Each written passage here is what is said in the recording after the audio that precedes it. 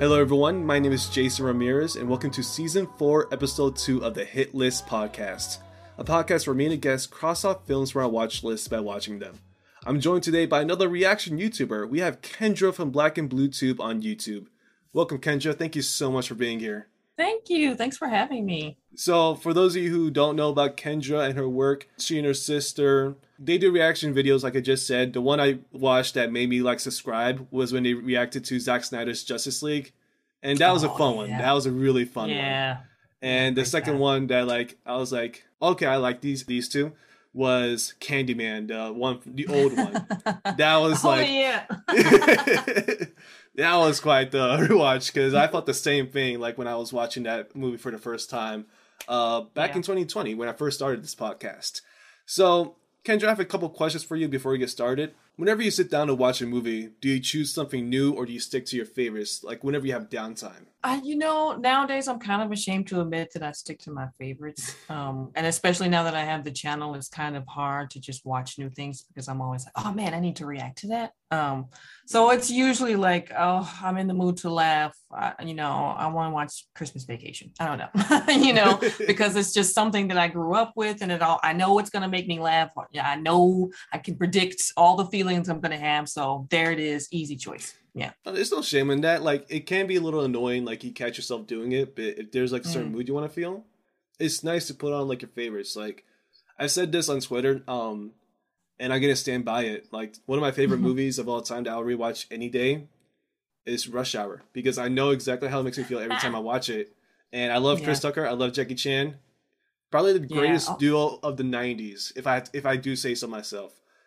So, my second question for you is, if you wrote a book, what genre would you write in? Horror, without a doubt. It is one of my favorite genres of anything ever. I love books. I love suspenseful music. I love horror soundtracks. I love horror movies. I love being scared. I love everything about horror. So if I wrote a book, it would definitely be probably a ghost story because I love those. I love it. I recently got into horror like a couple years ago because for the longest time I've been a scaredy cat, but now I'm truly starting to appreciate horror films and horror stories. There's a lot to That's it. like the best reason to watch is because it's gonna scare you. I am a total scared cat. I'm so scared of the dark. I see things in the shadows. I believe in ghosts. And I watch that stuff because I love the adrenaline of like being scared out of my mind and my scalp is tingling and all that shit. I love it. I like it because I like to pretend like I can fight it. But then we all know the person who thinks they can fight it is the one that dies first. Oh man, you got to run. That's the first instinct. Run away, sir. Oh, that actually reminds me, quick anecdote. Back in 2016, I was walking with some friends, we were out in the woods, and it was dark, right? We were just left the party, and this one kid, I don't want to say kid, because we were all early 20s. He said yo, are there any clowns, any killer clowns that are happening out here? You guys run, I'll take care of it. And I'm like, wait, what? Why would there be killer clowns there? I'm not sure if you guys remember, back in 2016, there were a bunch of videos of clowns showing up on social media. Oh my God, that's right. I used to think it was because the It movie, the Stephen King's It, was coming out the next year or the year before. I forgot what happened. And I thought that was just a viral campaign that just got out of hand. I'm still not sure why there were so many clowns, but he just said that. I'm like, dude, I don't know what experience you have with martial arts or fighting experience, but if there is a horror villain, I think our best option is to run. You'll probably still die. I mean, sure, all right, die fighting, but I'm gonna die running. And about that clown thing, it is funny. I remember that I've been working in advertising for a long time, and when that started, we made a campaign out of it, and I think part of the research was that it was both. It was it is the thing that was just kind of happening. There was just like dudes dressed as clowns, like hanging out on street corners.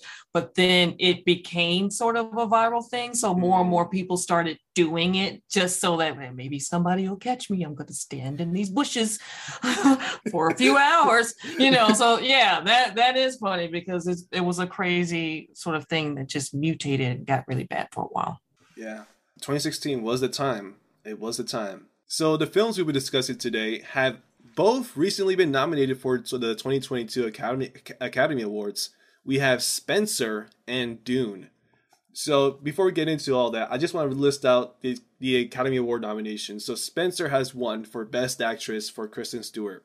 And that's her first one. I just saw that it's her first Academy Award nomination. I'm really proud of her because she did a really good job. She's a great actress. She is. For Dune, it got 10 Academy Award nominations, and I believe one of them was snubbed, and I'm a little mad at that. But, you know, for the other 10, that's really great to hear. So we have Best Picture, Best Adapted Screenplay, Best Original Score, Best Costume Design, Best Sound, Best Film Editing, Best Makeup and Hairstyling, Best Cinematography, Best Production Design, Best Visual Effects. The one I think was snubbed was Best Director because you need someone in charge of all of that to make sure that's such a great film. But the fact that 10 Academy Award nominations. Yeah, it's a lot. Yeah. Wow. And they're all well-deserved. Yeah, definitely. Definitely. I saw this movie, and when I learned it was only $165 million in the budget, I was like, what? Really? Only $165 million in the budget. So that means Denis Villeneuve, the director, he knows how to spend the money. He should have gotten something. He should have gotten a nomination. Best guy to handle the budget. I mean, that's all part of it, man. Like, a lot of directors are just like, whatever, my art. But I mean, to find a way to do something that looks so beautiful and is so well done within budget and on such a budget, I think is an accomplishment, serious accomplishment. Great accomplishment. But first, we're going to talk about Spencer for this one real quick. Oh, yeah. Sorry. Got excited about Dune. Okay, Spencer. Yeah. So Spencer is a 2021 historical fiction psychological drama film directed by Pablo Larraín and written by Stephen Knight. The film is inspired by Princess Diana's decision to end her marriage to Prince Charles and leave the British family. Kristen Stewart and Jack Farthing star as Princess Diana and Prince Charles respectively, joined by Timothy Spall, Sean Harris, and Sally Hawkins. This film was on Kendra's list. Why was this film on your list, Kendra? It was on my list because I have always, ever since I was a kid, been kind of enamored with Princess Diana. And I also have always really liked Kristen Stewart. I know that people judge her for her past, especially because of the role she played in Twilight and also because of, scandals she had with, Mr. Arpats. But I've always found her to be a pretty captivating actress, even when she was doing all that sputtering in Twilight. I found it was a bunch of girly sputtering, but it was convincing. Do you know what I mean? People overlook that. And I found her just as captivating in Spencer. I had a feeling that I would, and I just wanted to see what she was capable of. And I trusted that she would bring something to, because a lot of people, well, maybe not a lot, but a few people have played Princess Diana, and a lot of people have their ideas about who she was as a person. So I wanted to see what Kristen Stewart would do with a role like this and how she would choose to embody Diana. And I wasn't disappointed. I will say I'm not too familiar with Princess Diana. I'm the type of guy that's like very democratic. I don't follow the royal families of any nation whatsoever. I'm an American. I'm about to no one, okay? Fair enough. Yeah, I remember when I was young, and one of Diana's sons got married. He was the first one who got married, and to Kate Middleton, I think that's her name. Yeah. And people were obsessed with that. There was so much coverage on that, the length of this dress. And I'm like, what is your obsession with this couple who has absolutely no power beyond being famous for titles that don't really have any power at all anymore? I can never understand it. I don't blame you. I really don't. And I've heard of documentaries. I've never seen documentaries of Princess Diana, and I know how she died, and I was very it was a tragic way to die, just horrible way to die. Yeah, it was.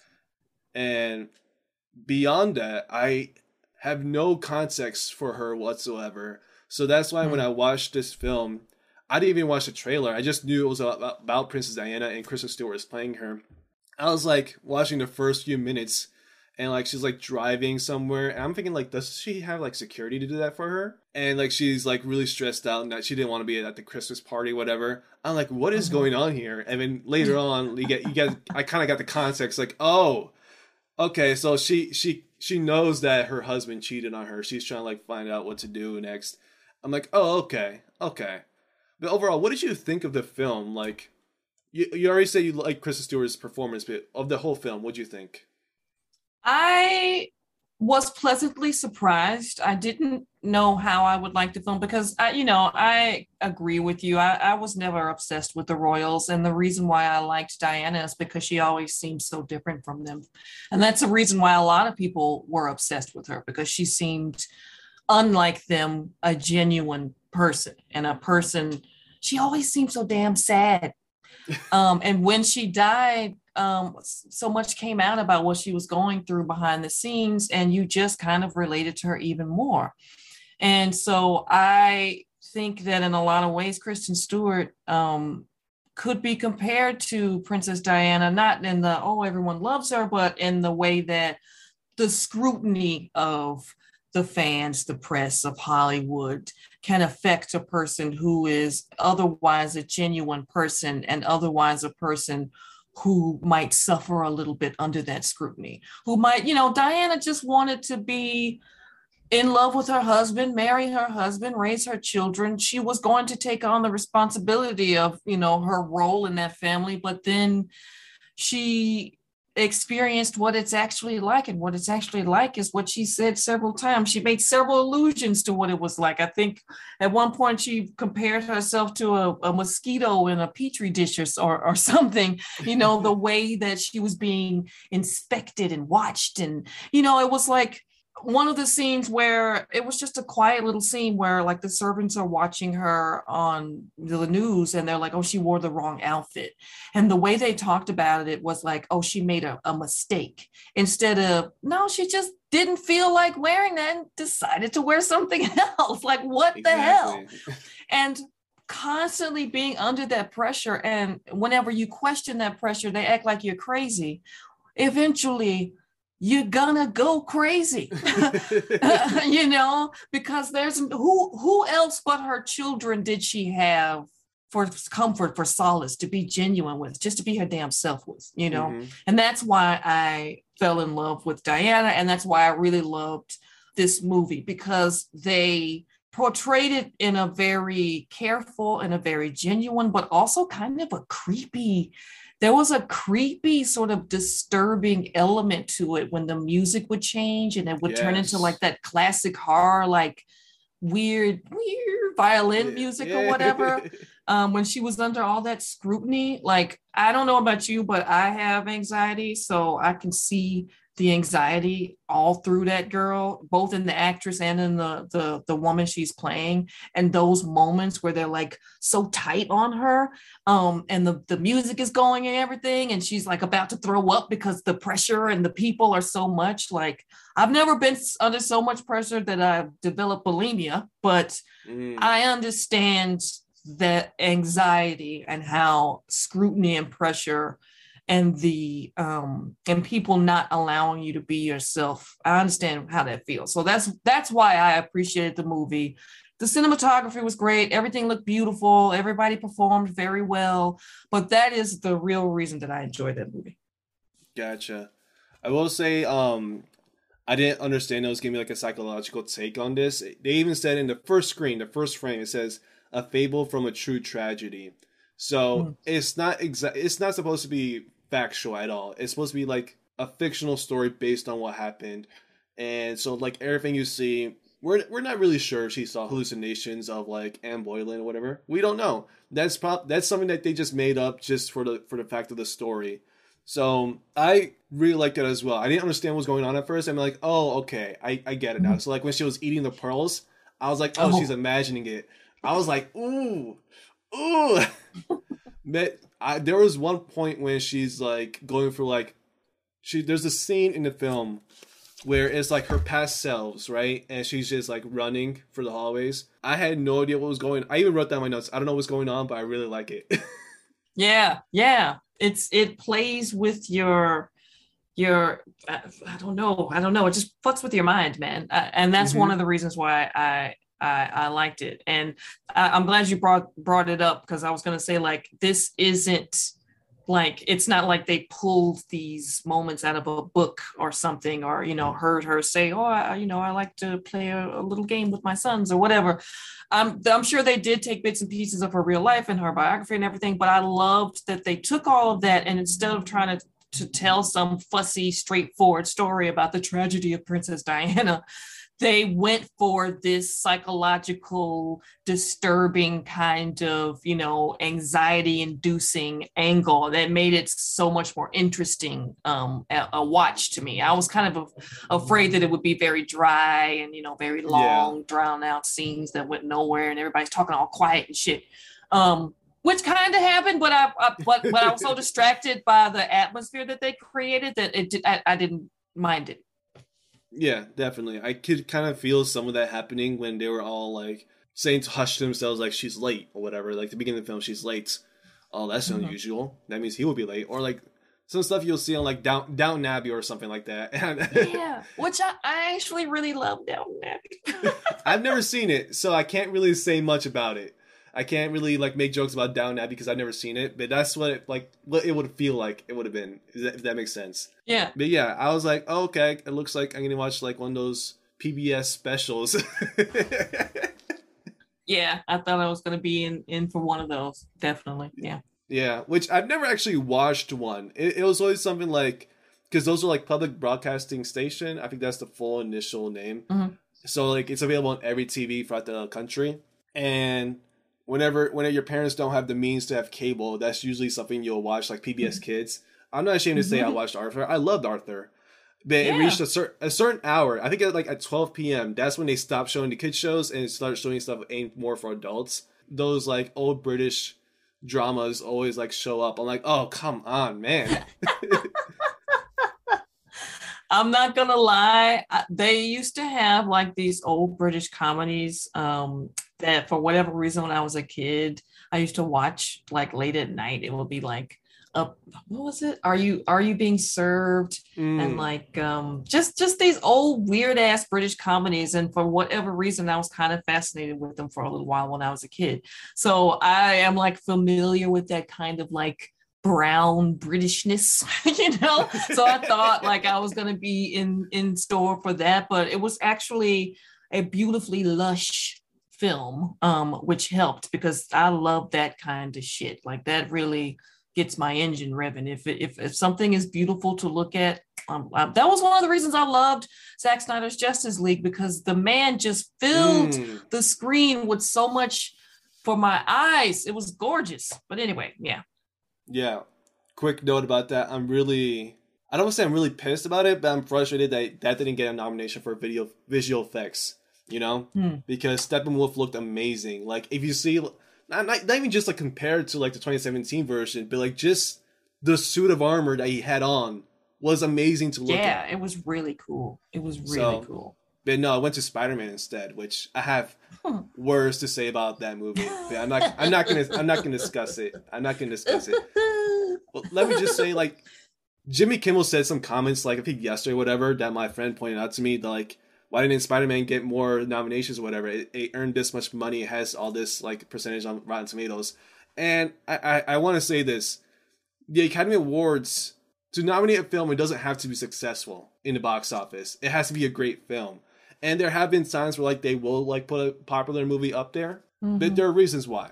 And I think they put No Way Home up there because they want like those Marvel stands to like watch the Academy Awards, because like the Academy Awards has been going down in viewership for a very long time. I mean, that's all I'm gonna say about it. I don't disagree.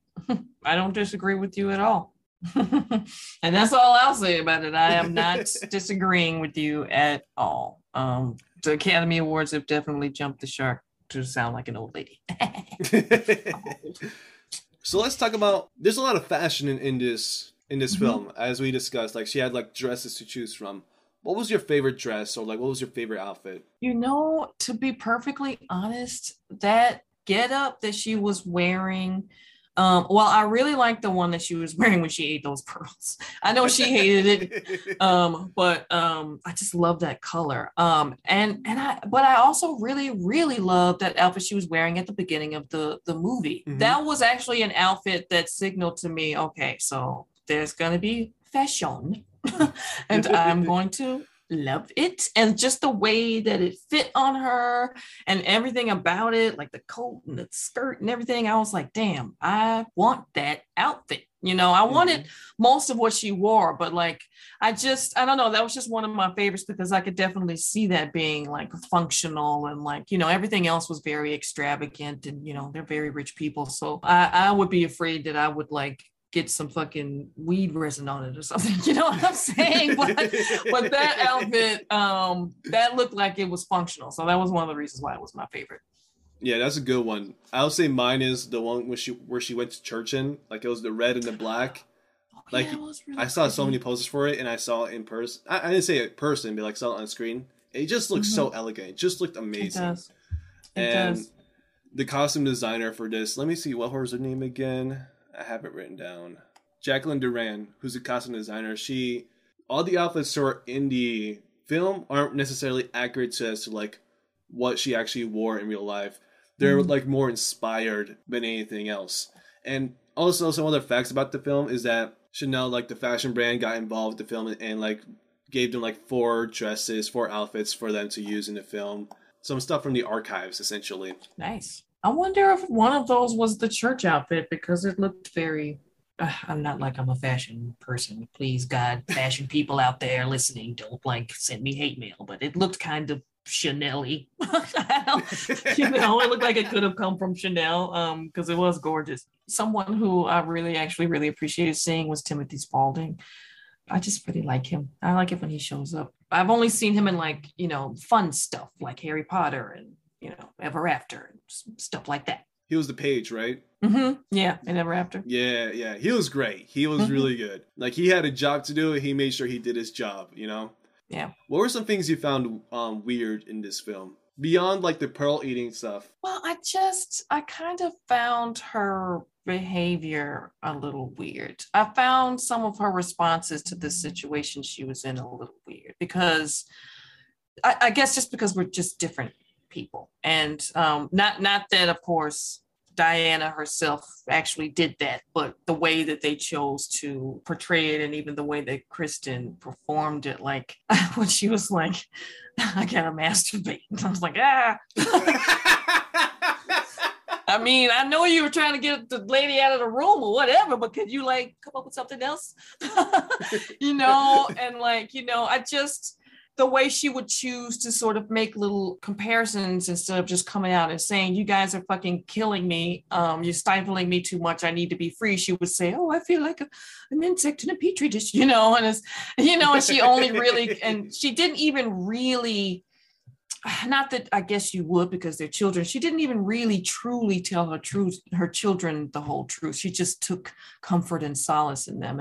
And me personally, they'd have had to just kick me out. They'd have just had to just kick me out of there and just went on about their business because I would not have been able to abide it. I would have taken my kids and gotten the hell out of there, So I just found some of her behavior I just found odd, and it didn't help that in those moments that creepy ass music would creep up into it. It just made it all the more creepy. And it's I'll tell you one thing, it just definitely convinced me that whatever people think about being a royal or whatever, like, no, the answer to that is no. Beware.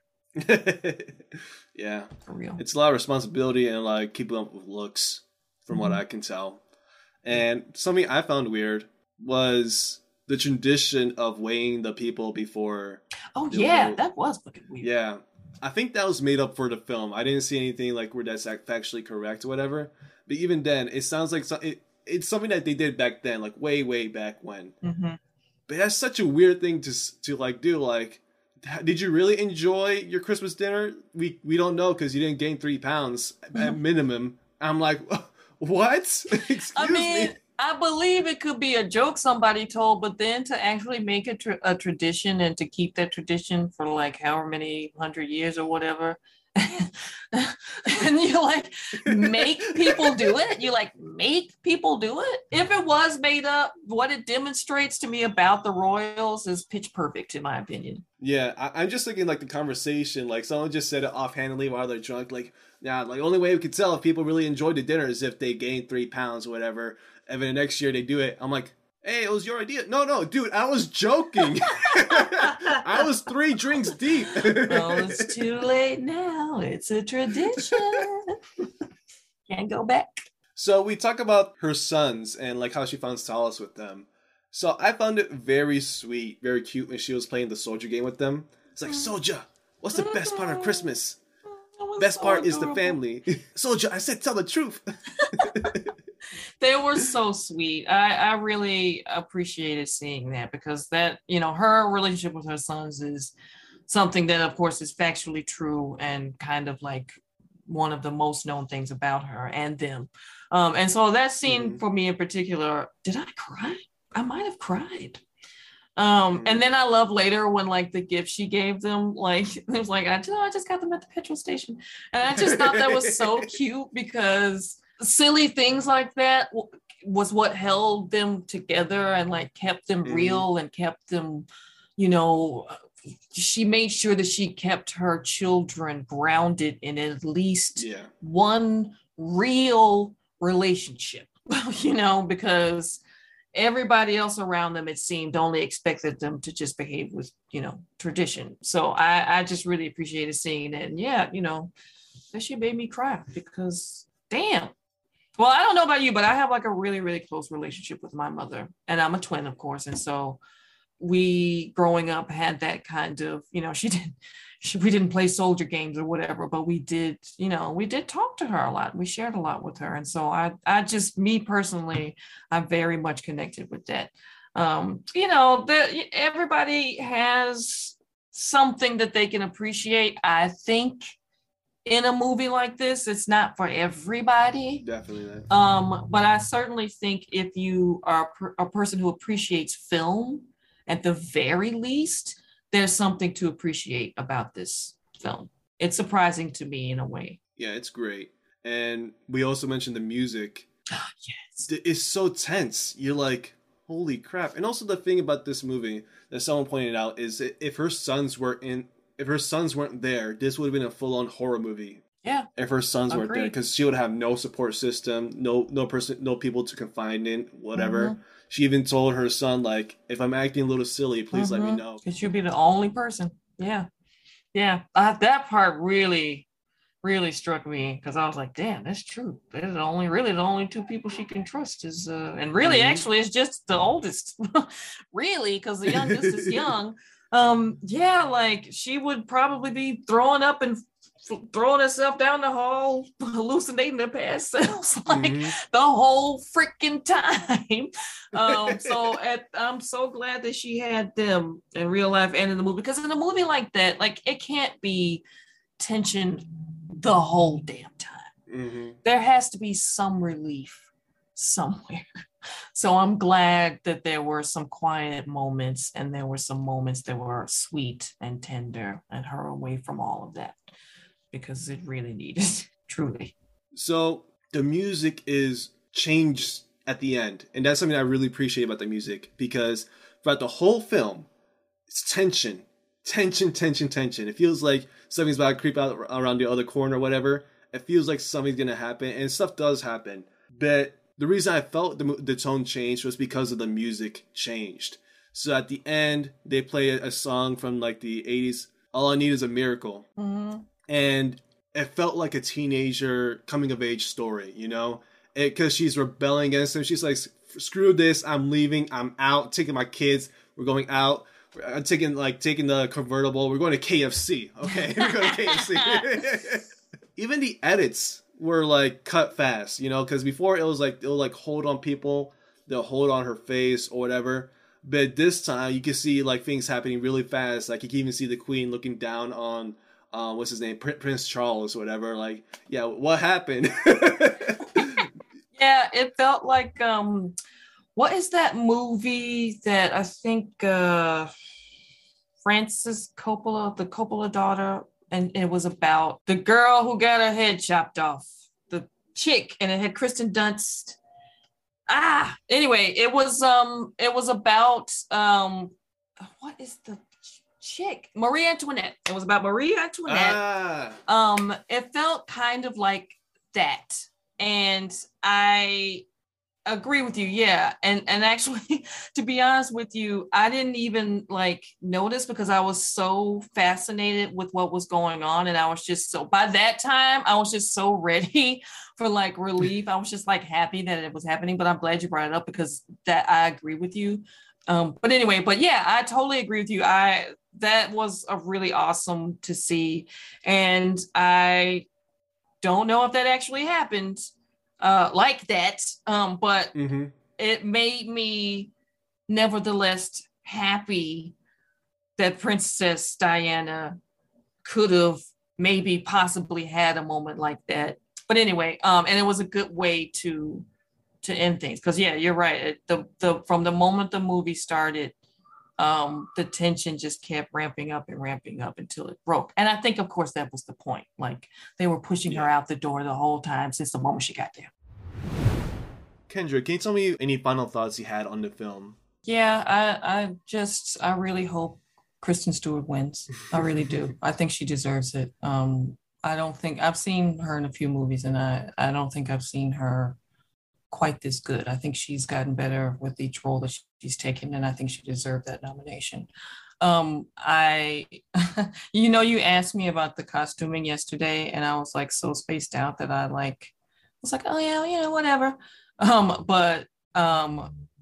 I'm not like, don't get me wrong, I'm not like a fashion chick. I'm not well versed at all. I honestly don't really care, but I think she looked damn good in everything she wore. And I forgot to mention that white dress that's on the cover of the it's like on the cover of the movie, and like she ran to her old house and almost died in the damn thing, but it was just so, I loved it because it was so it remained so gorgeous through all the mud and the darkness and the dankness and all that trouble and turmoil that she was in. That dress was just stunning. And that was one of the things about the way the film was shot and the quality of the cinematography and I would love to hear more about this director of photography because the lighting and everything was just beautiful. It was all just very beautiful. Definitely.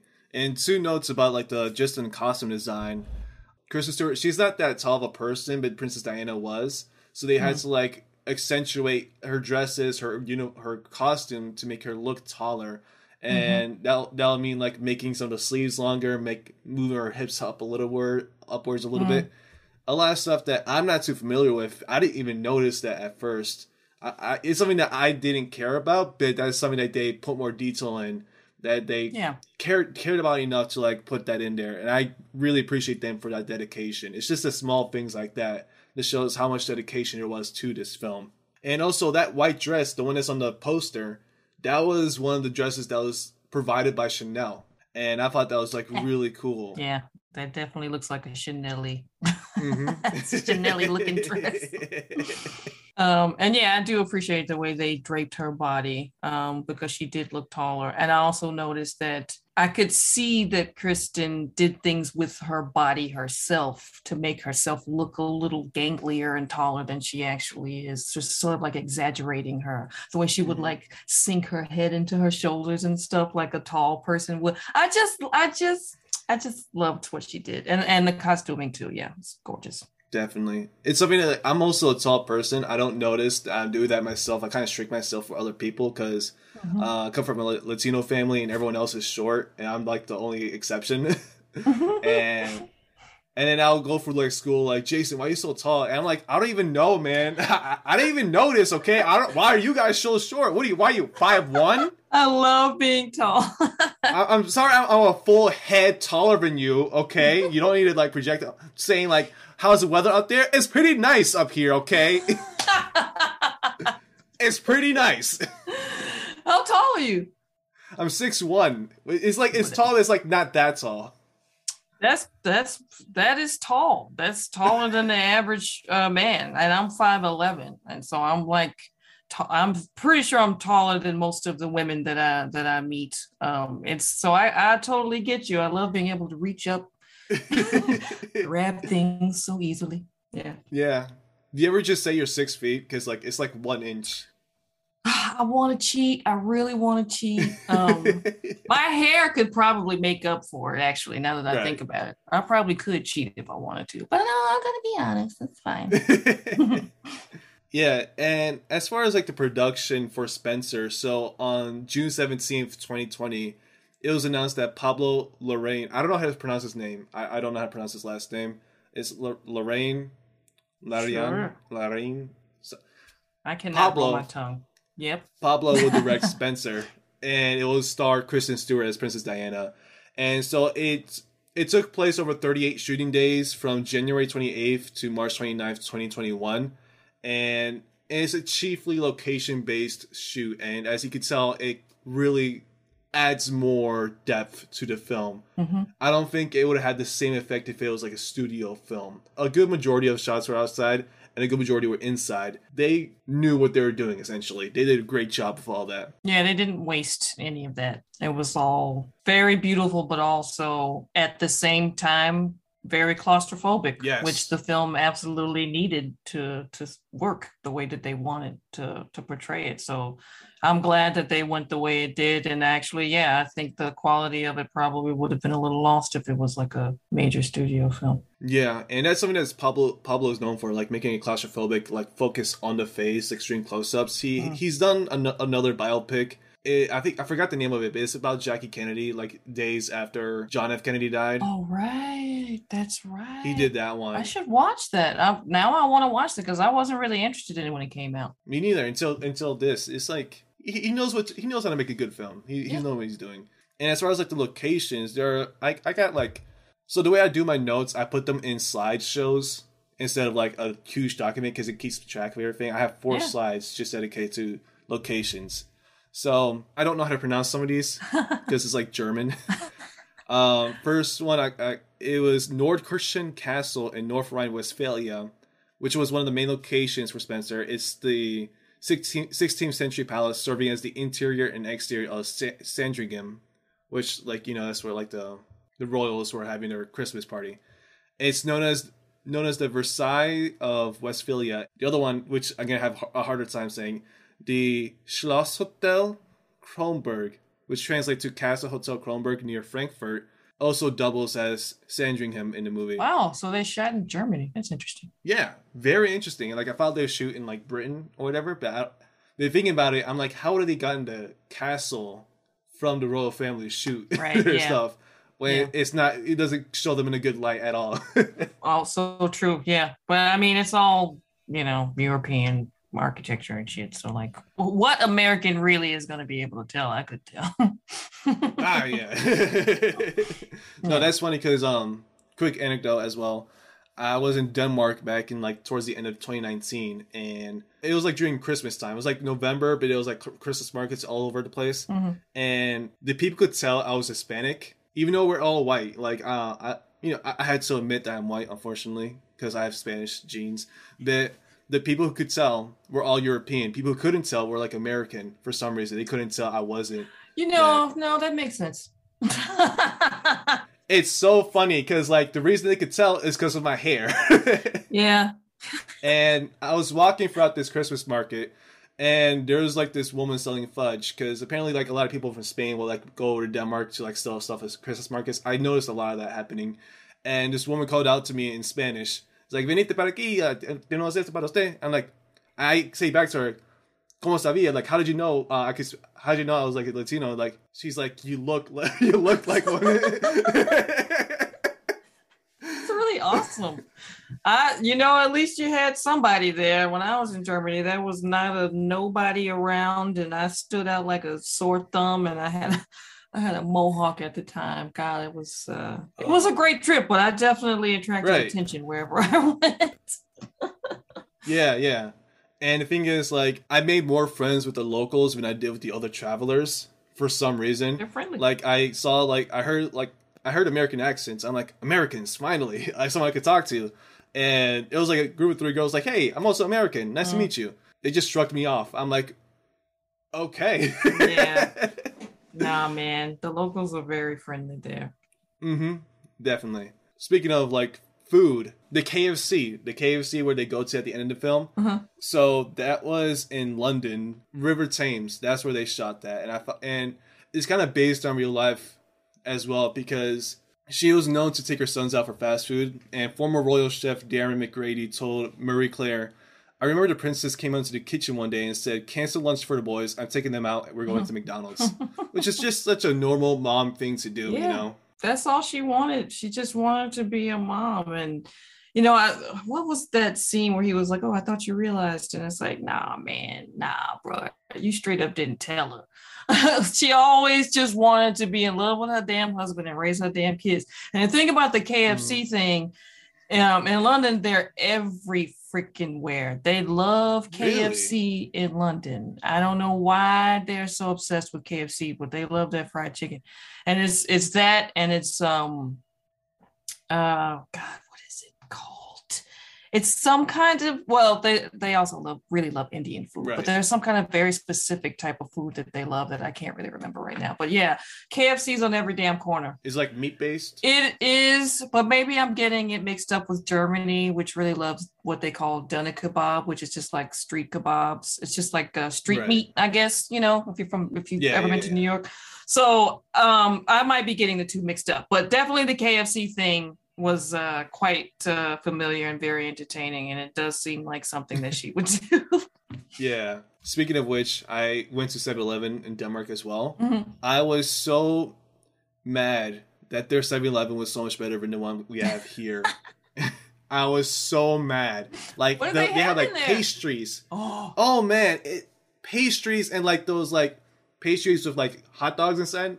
They're officially called pigs in a blanket, but but it was better. It was more. It was like an artisan craft of like this making this food, and I was like, it was like fresh daily. I'm like, what? Excuse me? Why do they have this so much better than over there? Everything's like manufactured at 7-Eleven. You know exactly what you're going to get. You can expect it to be manufactured. Even like the donuts and the pastries, you can expect that to come from a factory. But there, I was like, why is this fresh? I don't know. I guess that's why chefs love to travel, because as much as American food can be really good and delicious, we've definitely gotten so lazy and we're just so into mass production of everything. It's kind of sad. It's really kind of sad. Also, the Little Caesars, not in Denmark, but in Honduras. I went to Honduras last summer to celebrate my birthday. That's where my mom's family is from. And we went to Little Caesars, and I was like, is this really like the best place to go? We have Little Caesars at home. And that pizza was probably like the best pizza I had in a while. And it was like, they actually made it there. And I was like, so mad at that too. Like, why does the Little Caesars why does Little Caesars America taste like cardboard and this one tastes like close to Italian pizza? Yeah. It was like, what is going on here? I don't know. I might just move to the Tegucigalpa just for Little Caesars. I don't know. I don't know what that is about America and its dependence on processed crap food. I really don't know. I wish it wasn't like that. It's crazy. So the last two locations, well, not last two, last three. So St. Peter and St. Paul's Church in Norfolk was the filming location for the Christmas Day service in Spencer, in the scene where she's like watching Carmilla and Charles laugh together outside the church. And it was also one church for the interior and one church for the exterior. That's how they did it. And Huntington Beach was like for the beach scene. And it's just 5 miles from the real life Sandringham estate. Oh, okay. So yeah, those are a few locations that they had for the film. As someone who's watched a lot of films, I've noticed that stuff from like early 2000s, even especially in the 90s and whatever, I've noticed that a lot of them are like location based. And as we kind of move forward from like mid to late 2000s up till now, it's a lot studio based. But that might just be like a bias because I've been watching a lot of big blockbuster movies. But even for like stuff like Spider-Man, if you remember from like 2000 Spider-Man, they shot at New York. And for the most recent one, you can kind of tell it's all shot in a studio. That's a good point. That's a really good point. They did. And that was, actually, it's a plan of mine to go back and rewatch those first 3 Spider-Men for the channel because it's been so long. I don't think I've seen them since they first came out. But yeah, you're right. They did use a lot of real location shots in that movie. And yeah, you're right. A lot of the stuff, almost everything that studios like Marvel and Warner Bros. And them have been pumping out is all fucking green, blue. I don't know, fucking pink. I don't know what they use anymore. But and I was actually just watching behind the scenes on like the Mandalorian and the Book of Boba Fett and stuff like that, and like, they're all very proud of the technology that they're developing and stuff in order to help them tell these stories, but it's all fake. None of it is, they make it look really good. They do, but none of it is real, and that also kind of makes me sad. Yeah. And this isn't like we hate special effects. No, we love it. It's advanced so much since like over the past 20 years. Just in the past 10 years, it's advanced. Okay. But over 20 years, it's advanced pretty well. It's just like the over-reliance on it can like really dampen it. Yeah. And there are some movies who do it very well, and there's some movies who don't do it too well. And it just kind of takes you out of the experience of the film. Really and the films that do it very well, that's actually the next film we're going to talk about. We're going to get right to it real quick. Yes. And now a word from our sponsors. Now back to the show. Dune is a 2021 American epic science fiction film directed by Denis Villeneuve and written by Villeneuve, John Spates, and Eric Roth. It is the first of a 2-part adaptation of the 1965 novel by Frank Herbert, primarily covering the first half of the book. Set in the far future, it follows Paul Atreides as his family, the noble House Atreides, is thrust into a war for the deadly and inhospitable desert planet Arrakis. The ensemble cast includes Timothée Chalamet, Rebecca Ferguson, Oscar Isaac, Josh Brolin, Jason Momoa, Zendaya, Javier Bardem, and so many more. And this film was on both of our lists. Jason, what did you think? So, I will say, I stalled from watching this movie because it had such a huge ensemble cast. And I have this prejudice against like ensemble cast because either they're really, really good, like Prince of Egypt, or they're terrible. Like, I can't think of a film, but there are movies where like they have an ensemble cast and they're just terrible. And the reason they have so many celebrities in it is because they know they'll sell. This one, I am very happy to say, is now one of my new favorite movies. It's very good. I love it. And I had one of my friends who's been in the podcast as well. His name's Zekiel. He told me when we were recording our New Year's Eve special for this year, he said, "You haven't seen Dune? Dude, you're like the one dude I would expect to watch Dune who would like corner me in a party and talk about Dune for 3 hours." I'm like, "I know, man, I know. I just haven't seen it yet." And so when you suggested we watch it, I was like, you know what? Fine. Let's we might as well get to it. And one of my friends, Edmi, she really liked the movie as well, and I trust her opinion on films as well. So like, let's watch it. Cool. And yeah, it's great. What did you think? I also really, really loved it. I was riveted from the moment that it started, and I also had hesitated in watching it. Because I kind of agree. There's something about these big budget, big production ensemble films that can just be a little bit, been there, done that to me. I remember I really didn't want to watch like the most recent Mad Max Fury Road because I was like, oh, well, it's just gonna be, I know it's gonna be, but I actually ended up really loving it. And also because actors like Timothée Chalamet is like one of those of the moment actors. And I have this visceral sort of reaction to being pushed into being a fan of someone just because they want him to be like the new thing.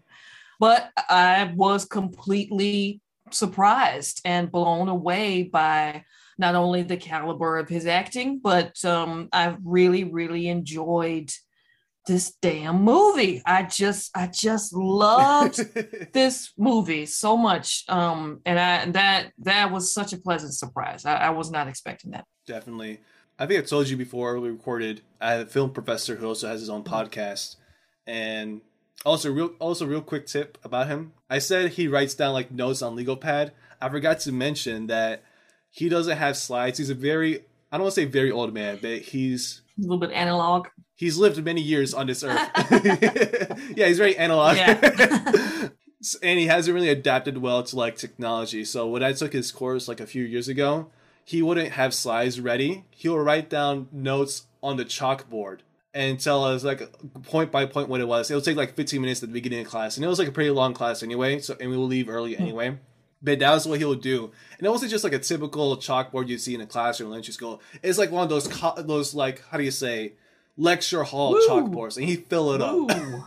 Yeah, so anyway, in the podcast, he talked about Dune.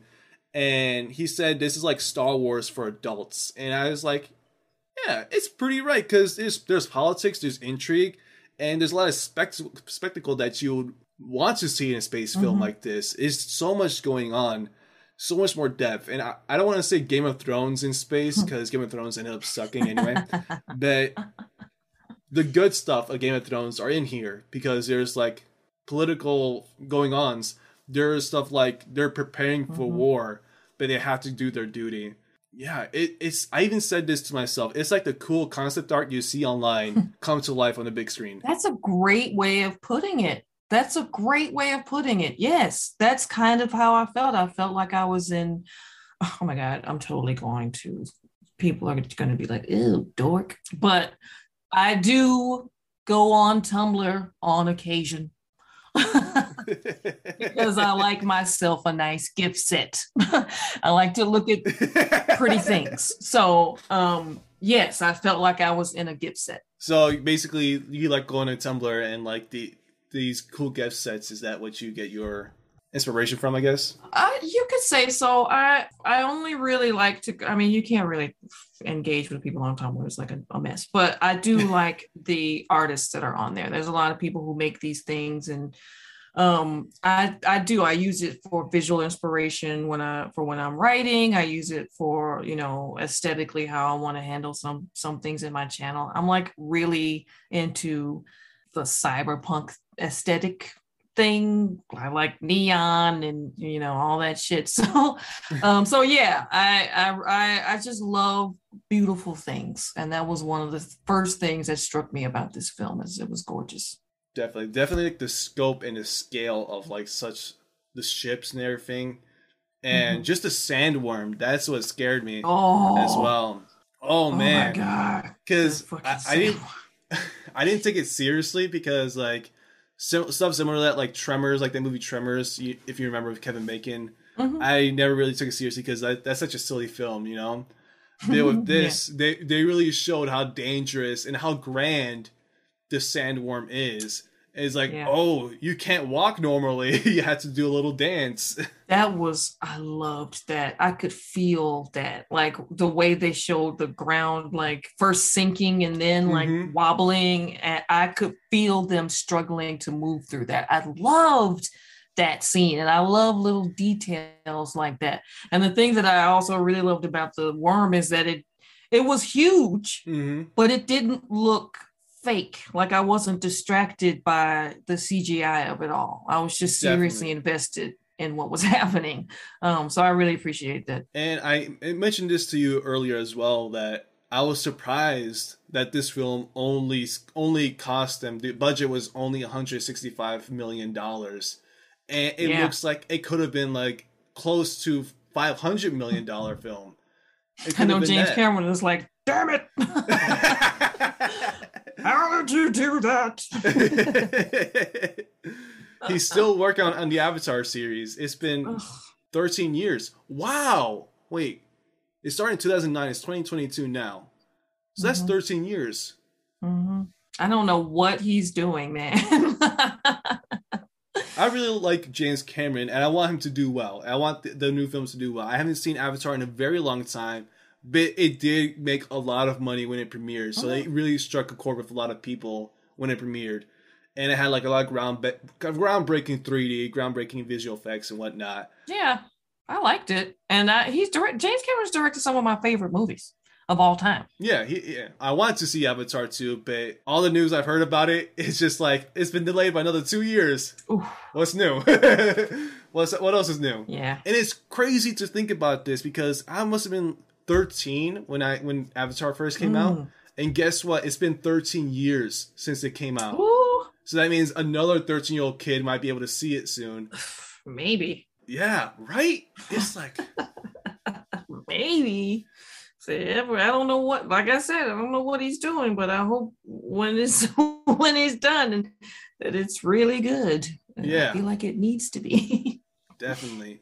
So what were your favorite scenes in Dune? Oh my God. Okay. I can't even. There's so many. Okay. Well, I'll say that my first, oh my God, there's just so many. Okay. So I think my first favorite scene, and the scene that made me appreciate Timothy Chalamet, was when he was getting the test from the witch lady and he had to put his hand in the box. The way that he performed that scene, I was like, okay, little man, okay, I see you, and I respect what you're doing, sir. So that was a really well-performed scene. And even, I'm not remembering her name, but the woman who played his mother, her performance throughout that scene was also one of the reasons that made it a really, really good scene. And that fucking scene when Oscar Isaac was dying and he was waiting to kill the Baron. Yo. I'm getting chills now. It was so good. I was just sitting here just staring. I'm thinking that I might have to just do a recap and review, because like the footage from my reaction is mostly me just like, just like staring at the screen, because it was just so damn good. I really love that.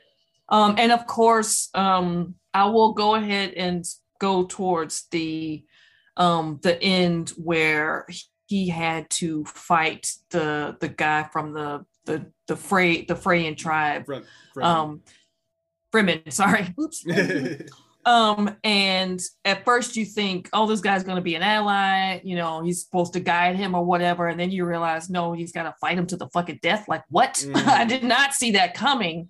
And then the whole thing about, oh, he's never taken a life. And the way that he, again, Timothy Chalamet doing his acting thing, the way he performed, having to kill that man after he thought he was supposed to be his guy. Like, I just really, really liked that stuff. Like, I know a lot of people are going to be in love with like the epic scope and the battle and the war and Jason Momoa's big battle scene he had and everything, but I'm obsessed with performance. I'm obsessed with give me something that's going to make me really, really empathize with this character.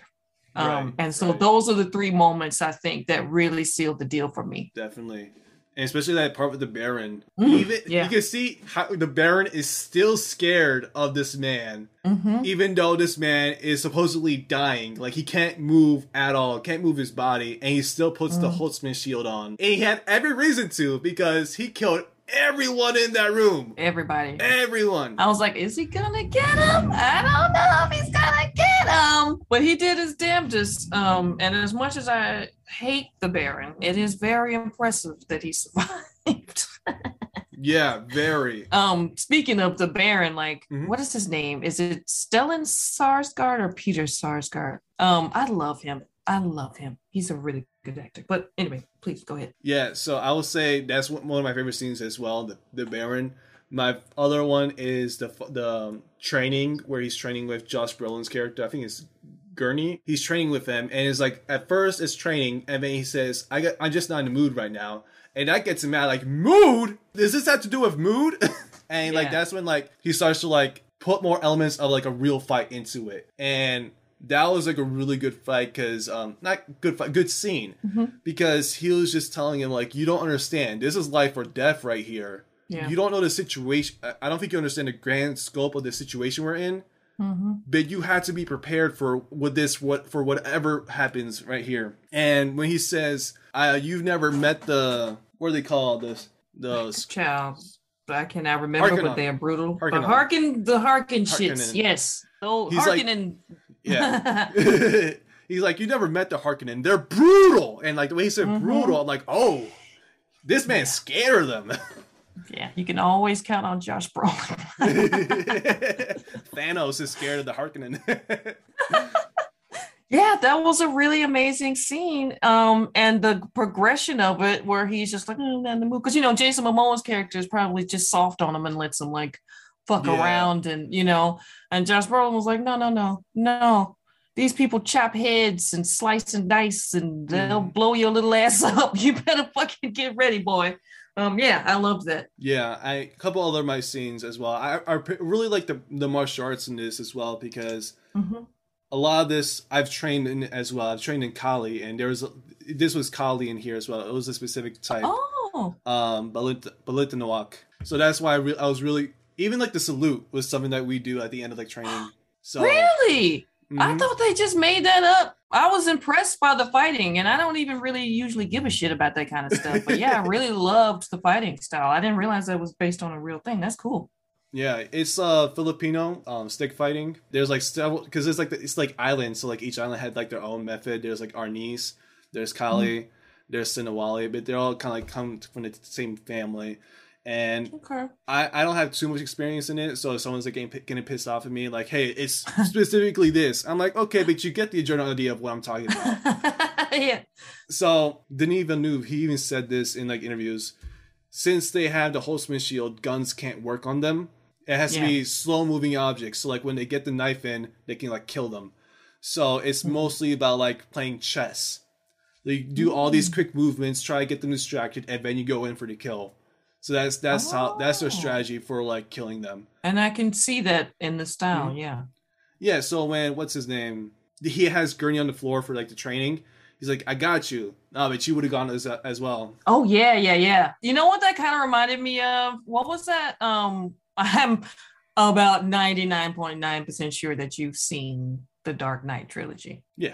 Okay. So like when he's getting trained by like Ra's al Ghul or whatever in the beginning, and he's like, oh, you're gonna risk sure footing for whatever. That kind of reminded me of that scene where like he thinks he's got him, but he like doesn't. And I was just like, oh yeah, because there's gonna be a moment. I know there's gonna be a moment where that's gonna come in freaking handy.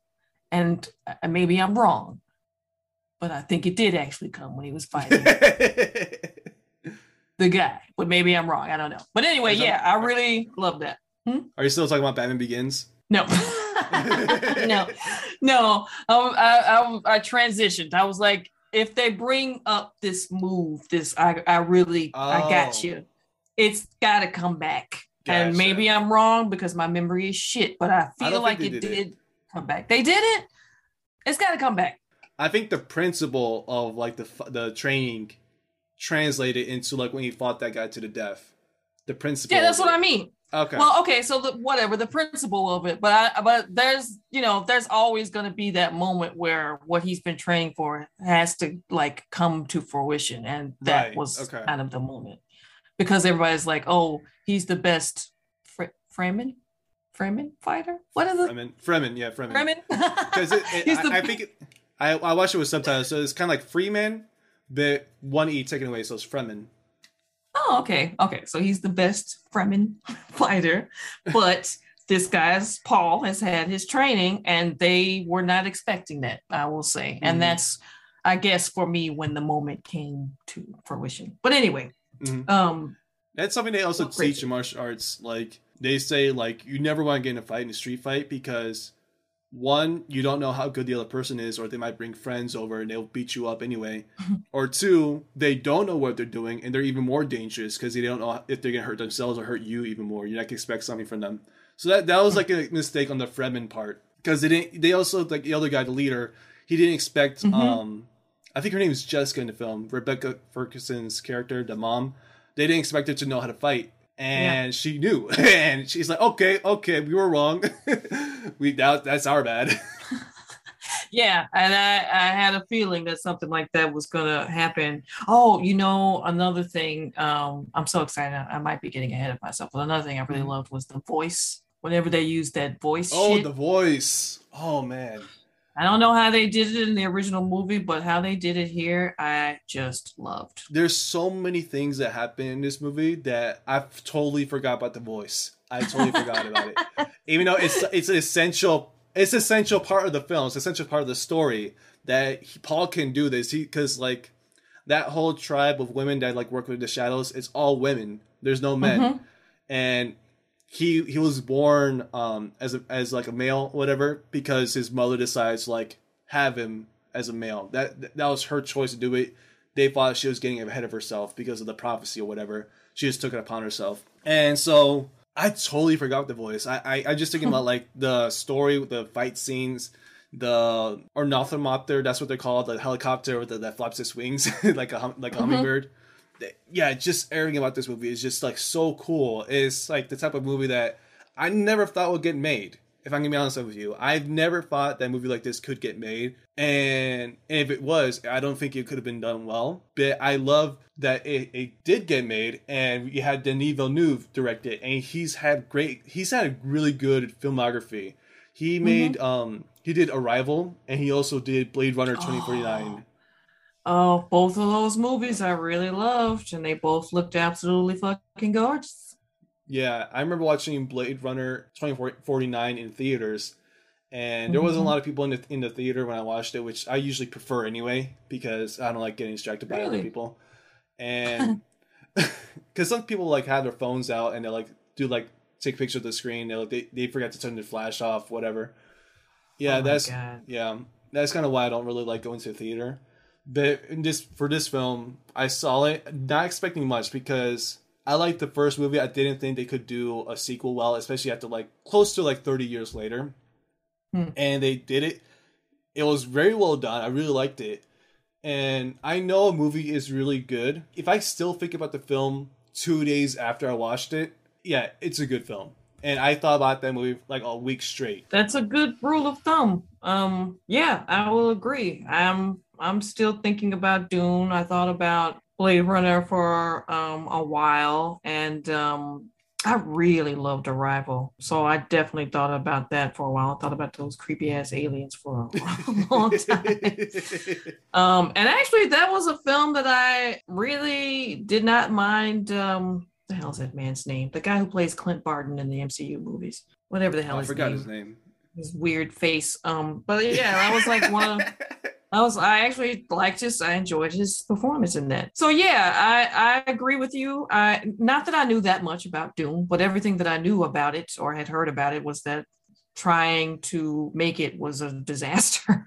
Yes. Every time they tried to do it, it was a disaster. And so I was really intrigued to see if they could competently make what I had always heard was impossible to make. And what I especially loved about it, after having heard that it was so complicated to follow, like your Lord of the Rings or your Song of Ice and Fire or whatever it is, they explained everything really well, even when they were doing it in exposition. It was all natural. And I get confused really easily. But I was following. I was following from the get-go. I knew what was happening, and I was really pleasantly surprised by that, and definitely appreciated it. And it was one of the reasons why I was able to sink so deeply into that world, because I didn't have to spend time figuring out what the fuck was going on. That was a plus, definitely. And that's something in the book as well. Like Frank Herbert just throws you in. He doesn't really explain stuff. You had to find out along the way.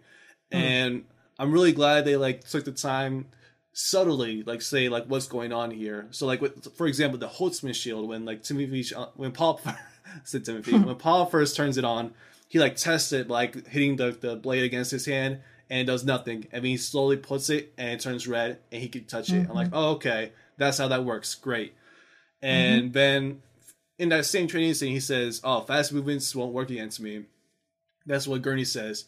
I'm like, okay, that makes a lot more sense. So just like small stuff like that. They don't explain like, oh, the Holtzman shield is developed by Holtzman and fast guns don't work or whatever, blah, blah, blah, blah. You get that just by watching the film, and they did a very good job with that. And I also learned from my studies, from my research that there were a couple of scenes that were cut from here that were like in the book, but they cut it from the movie just to make it flow better. So, for example, they knew there was a traitor among them, and they all thought it was the mom. They all thought it was her because, you know, she's like the most suspicious character because she's from like the shadows or whatever. And there was like there was a dinner scene, and they're like trying to be political and all that. It involved other houses. It was just like trying to figure out who the traitor was. But they cut that from the film and just made it a surprise. Now that was like a huge surprise for me because it was the doctor who betrayed them. Like, what? Mm-hmm. Yeah. I did not suspect. He even told Paul, don't trust the Bene Gesserit because they had their own agenda. Like, bro, you betrayed the whole house. Yeah. I mean, I get why he did it, but it was definitely a surprise. And then what did he get in the end? A big fat nothing. You know? That was especially sad. That's what he gets for trusting the Harkonnen. They're brutal.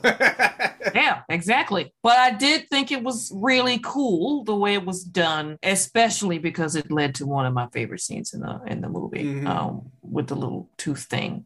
So yeah, I'm glad they made that change because I think that the movie definitely, the pacing of the movie definitely deserved that. I feel like it just made things a lot cleaner and a lot clearer, and it just helped me stay invested to just get rid of all of that with it made a lot more sense that the Harkonnens would just operate in the shadows out of sight, and you don't know when they're going to strike, as opposed to, oh, let's search for the traitor or whatever. Yeah, no, makes sense. I like Definitely. And yeah, they just watching this movie, you're like, yo, what is up with these guys? Because there was like that one dude who was hidden within the walls for like weeks. And almost killed Paul with that thing. That was another one of my favorite scenes. I was like, yo. And like, I don't blame them for missing that because who would do that? The Harkonnen, apparently. Yeah, that just lets you know how freaking intense these guys are. That and that's another way of fleshing out their lore and backstory without having to do or say much. You understand these guys are a serious threat if they are willing to let one of their own dudes suffocate in the wall just to assassinate the son. And that's something I learned from the Blu-ray special features. So whenever I can, I borrow the Blu-ray or DVD from the library and watch it, and also watch the special features. And they had the film books in there as well, because, you know, Paul has like the film books. They had their own version of film books and the special features, and they talked about the Harkonnen. They are the worst. Imagine Jeff Bezos, a satirical version of Jeff Bezos and Elon Musk together. They destroyed their own environment, their planet, to increase their profits. They don't care how many people die as long as their bottom line is met through. And that's why they're able to make so much money from the Arrakis. Because he didn't care how many people they killed, didn't care how many people died during the production. As long as they had their spice, as long as they got the product, they were fine. So I was like, wow, okay, that says a lot there. Yeah, wow.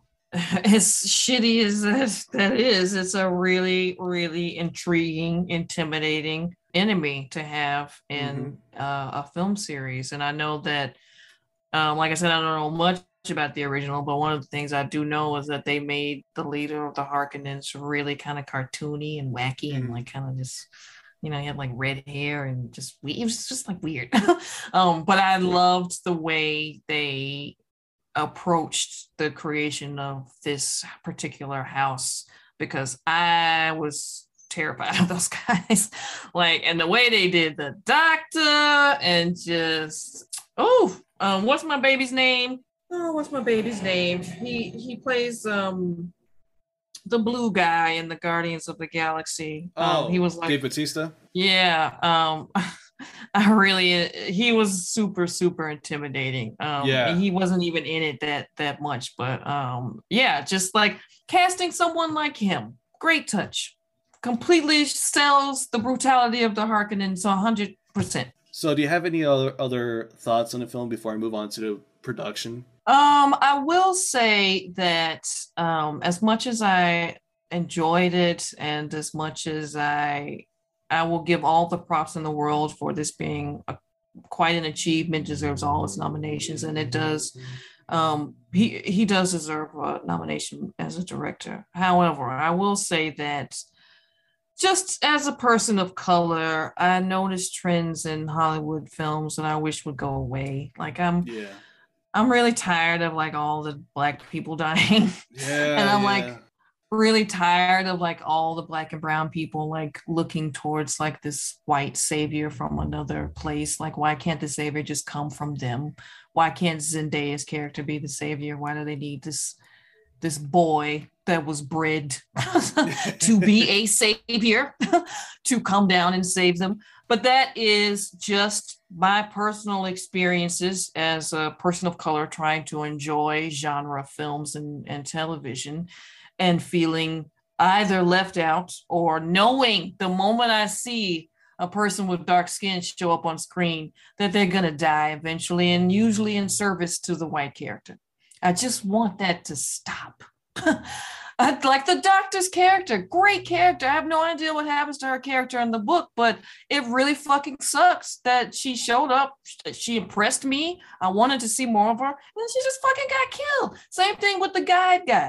They made us think that he was going to be Paul's mentor, and he got murdered by Paul. So it's like, okay, sure, those characters have to exist and those characters need to be cast. Why you gotta cast a black-skinned Negro? Why is it always gotta be the dark-skinned Negro that dies? You know, if maybe we could get past that, then this would be like a almost perfect film. Yeah, and that's a valid criticism. That's the criticism behind this film as well, that you're not the only ones who have said that. Because some reviewers even criticized the film for pulling back from the Arabic and Islamic influences that Herbert had used within the novel, but still appropriating those elements. Yeah. And they even said like the original novel was considered to have some elements of the white savior narrative, and the lack of MENA representation that's Middle Eastern and North African North African people. When they asked Villeneuve about this, he said, and I quote, "It's a critique of that. It's not a celebration of a savior. It's a criticism of the idea of a savior, someone that will come and tell another population how to be, what to believe. It's not a condemnation, but a criticism. So that's the way I feel it's relevant, and that can be seen as contemporary." And I do remember that Paul's character wasn't comfortable with the idea of being their savior. That's true. He wasn't comfortable with that. He wasn't. And I also don't like the idea of like the savior of the people comes from like the ruling class. I've never liked that idea. Yeah. Never liked that. Yeah, never mind them just being white, but like being of the ruling class. Yeah. And his response is, I feel, is reasonable. It isn't a condemnation. It is a critique. And if you can look at it that way, then brava. Some people are just like, well, I didn't make it for you. It's my movie. It's my vision, you know? Yeah. So at the very least, you know, he's the man is not an imbecile. I'm sure he is aware. Yeah. So that's good to hear. Yeah, it's always good to hear about like people who are like self-aware essentially. It's always good to have that. Yeah. And as far as like production of the film, I want to talk a little bit of the background behind Dune itself. So shortly after its publication in 1965, Dune was identified for potential film prospects, and the rights to adapt the novel to film have been held by several producers since 1971. Attempts to make a film were made, and it was considered to be unfilmable owing to its breadth of content. And because of the book's status among fans, any deviation from the original material without strong justification has the potential to harm the film's reputation. I will say for myself, I never got into Dune because I know it's such a heavy read. And my boss told me that she read Dune, and then she got through part 1, and she was like done with part 1 in the book, the first book. And she's like, okay, I need to take a break from this. And I'm like, oh.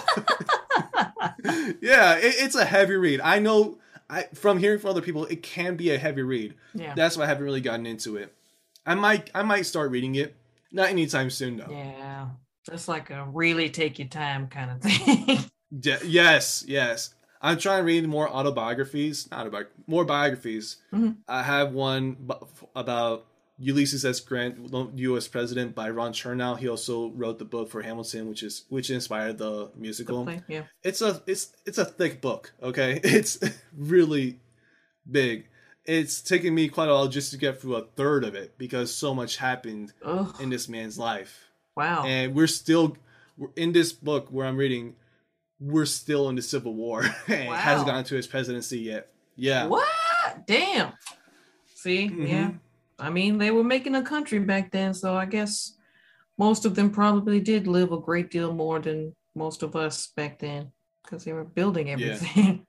Yeah, definitely. And Alejandro Jodorowsky, he acquired the rights in the 1970s to make an extravagant 14-hour adaptation of the book, but the project fell through. God. And this ever became the subject of the documentary film Jodorowsky's Dune, released in 2013. And that one has to do with like all the concept art that they made for that movie that was never released and is made into like an art book. David Lynch's Dune, which is the Dune that came out in the 1980s, was produced by Rafaela de Laurentiis in 1984 and was intended to be a 3-hour film, but it was cut to 137 minutes, and it was poorly received. And having seen a couple clips online, I think it was poorly received because it wasn't that good of a movie. It wasn't good. Yeah. Have you seen a couple of clips of that film? I have. And damn, just hearing that they chopped it down that much from 3 hours of, no wonder it wasn't very good. That was probably a slop together mess. And David Lynch is fucking obscure at his best. Yes. So fucking, that's one of the reasons why I can't watch Twin Peaks. I'm sure it's wonderful, but David Lynch is weird. Okay, he's a freaking weird filmmaker.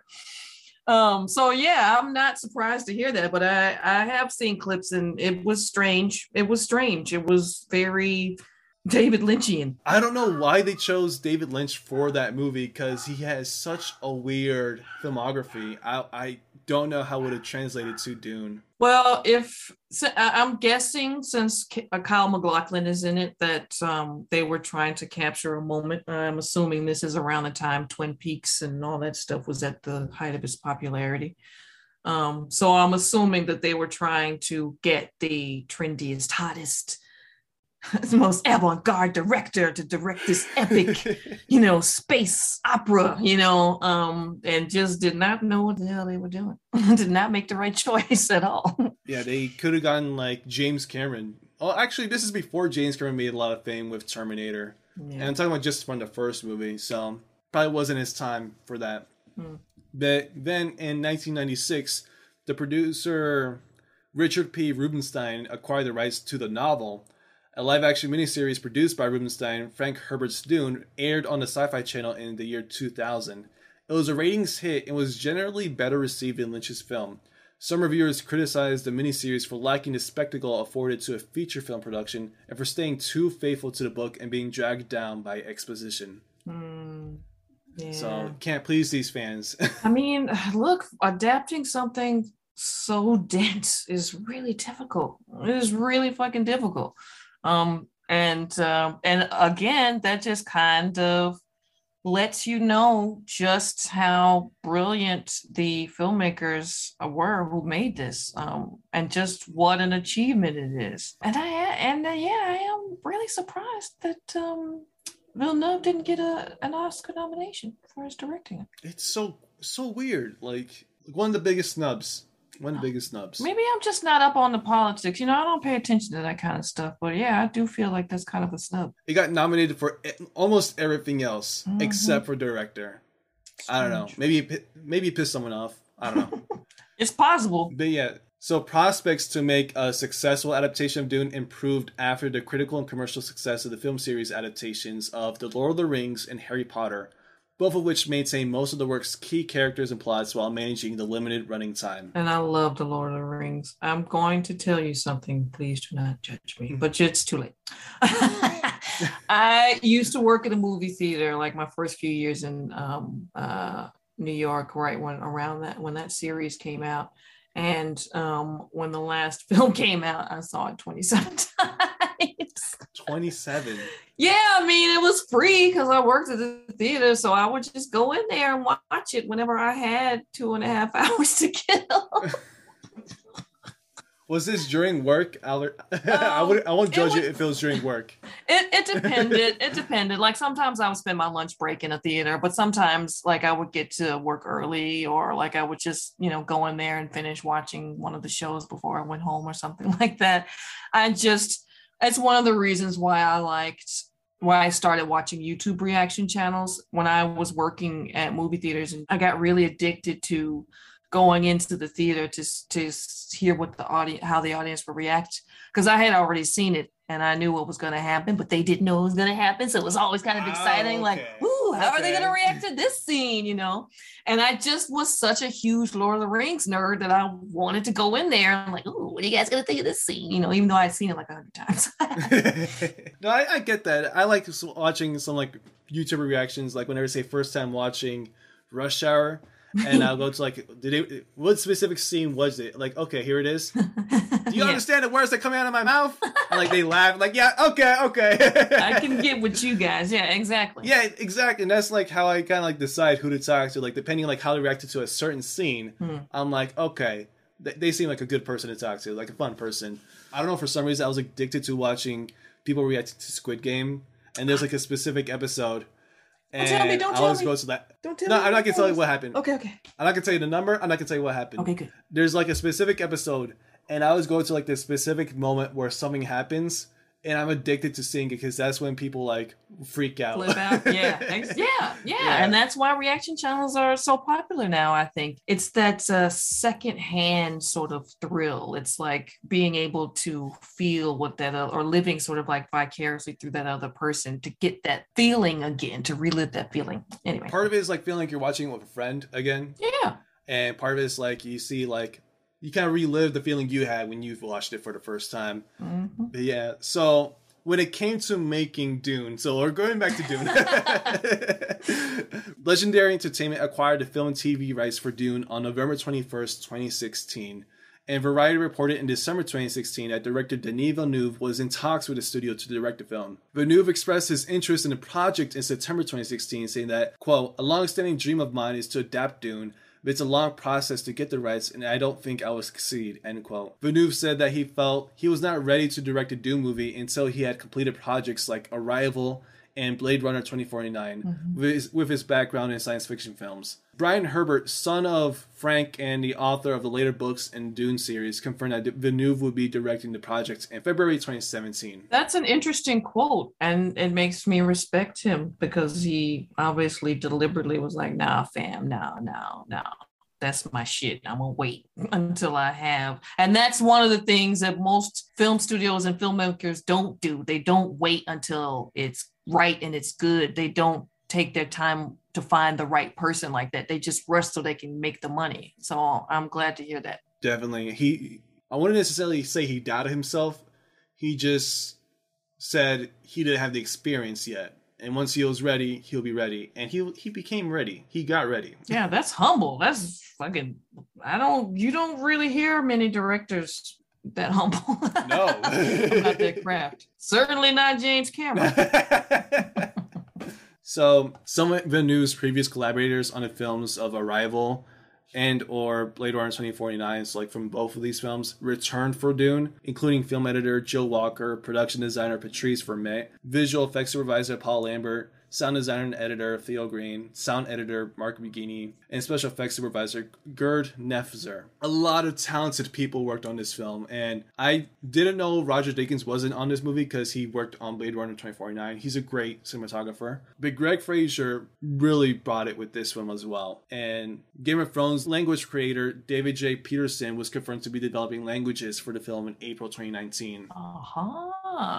They brought a lot of talent. Yeah, and when you have a team that's willing to follow you from project to project, especially a team that talented, it says something, man. Loyalty is, I don't know much. Let me stop pretending like I know how Hollywood operates, but but I believe that it is a very good sign when you can bring on board that caliber of talented people and they are loyal to you from production to production. That helps. That's how he was able to take what he did for Arrival and Blade Runner and elevate it for Dune. I don't, who knows what would have happened if he didn't have this exact team, but I certainly don't think it would have been the same. So definitely, yeah. So which do you want to hear about first? Do you want to hear about the visual effects? Do you want to hear about the music, or do you want to hear about the fighting style? Music. I love the music. Okay, so music was composed by Hans Zimmer. The man. I'm gonna toot my own horn. I listen to his music a lot. I'm in the 1% of his listeners. I listen to his music the most for like on Spotify, like for like the past 6 years. That's what I listen to the most. Nothing wrong with that. Every year, it's always like, who was your number one artist you've listened to the most? Hans Zimmer. Every year. Yeah, he's a really great artist. Everything I've heard from him, I've loved, and I definitely have a playlist on Spotify that's chock-a-block full of film scores, and his takes up most of it. So yeah, I know what you're talking about, man. He's had a lot of work.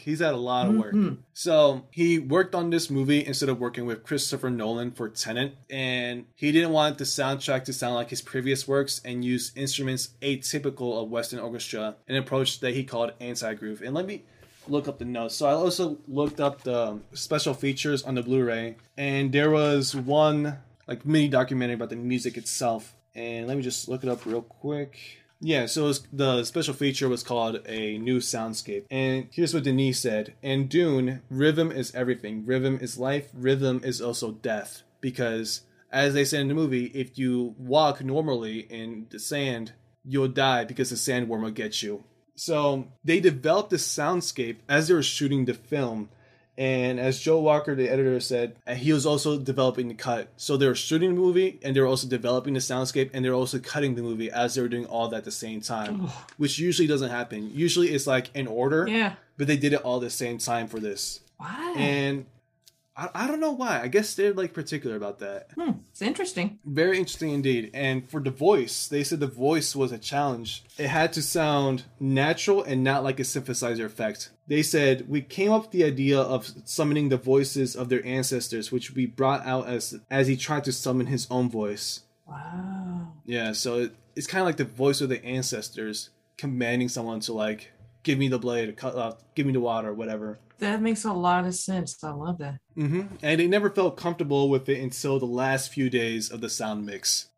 I actually also really kind of love that. I've never been on, big budget film productions, but working in advertising, I've definitely been on my share of productions, and the whole thing about scrambling you're a filmmaker, the whole scrambling to the last minute thing.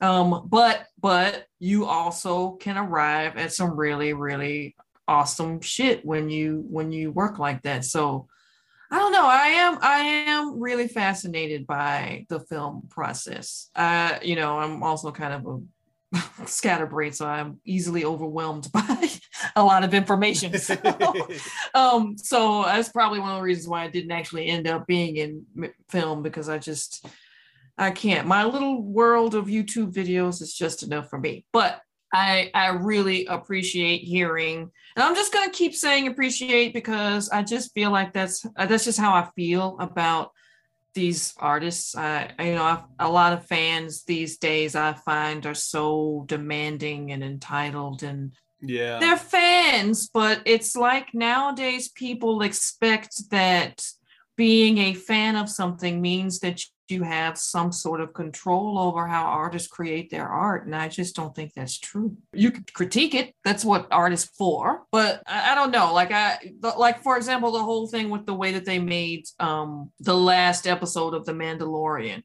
It was a glorious moment, but it was ruined by how people just critiqued the way that they did it. Like I'm talking about, I don't know if I'm going to spoil it, but Luke showed up. And it was ruined by the fact that people critiqued the way that it was done. It was like, damn, can't y'all just fucking appreciate the way it was done and understand that these people are working their fucking asses off?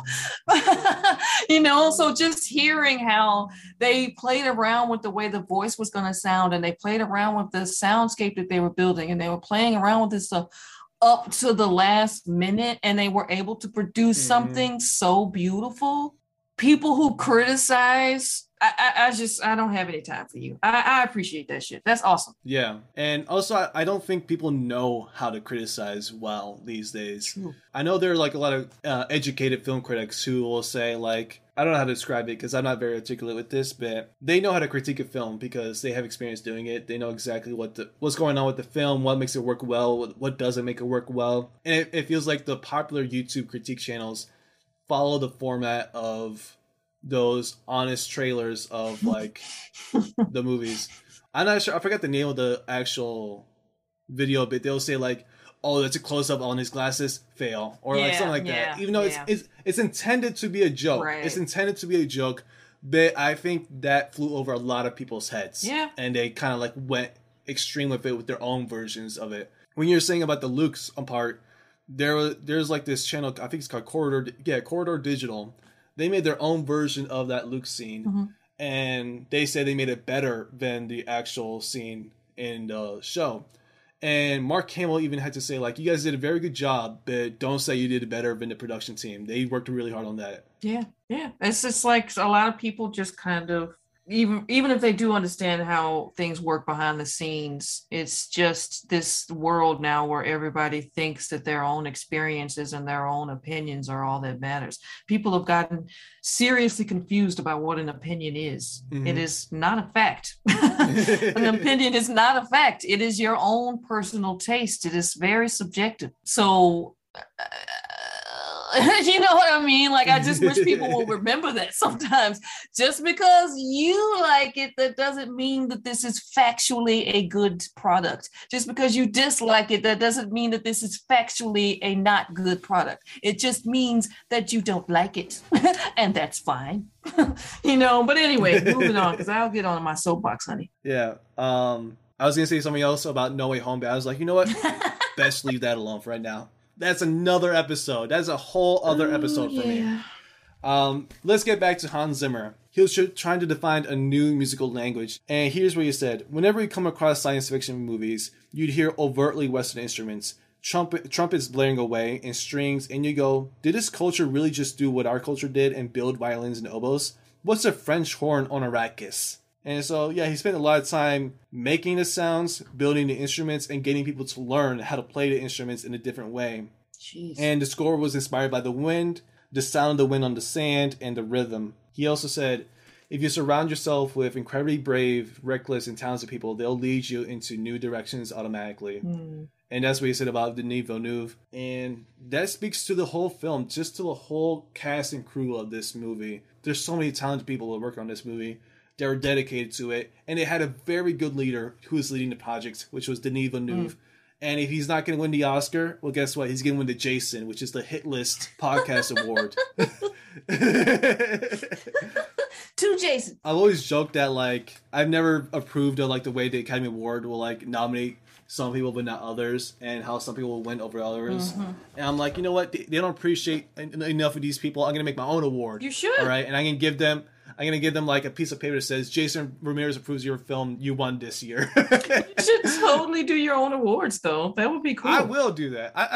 I think that'll be something for season 5, like introducing like, what are the top 10 films of this year, top 10 directors, whatever. The Hit List Podcast Award, the 2022 Hit List Podcast Award. And I'll have my own Wikipedia page. Why not, man? You know your shit. Everybody else is out there doing it. If the Razzie Awards can exist, so can the Hit List Podcast Award. You heard it here first, folks.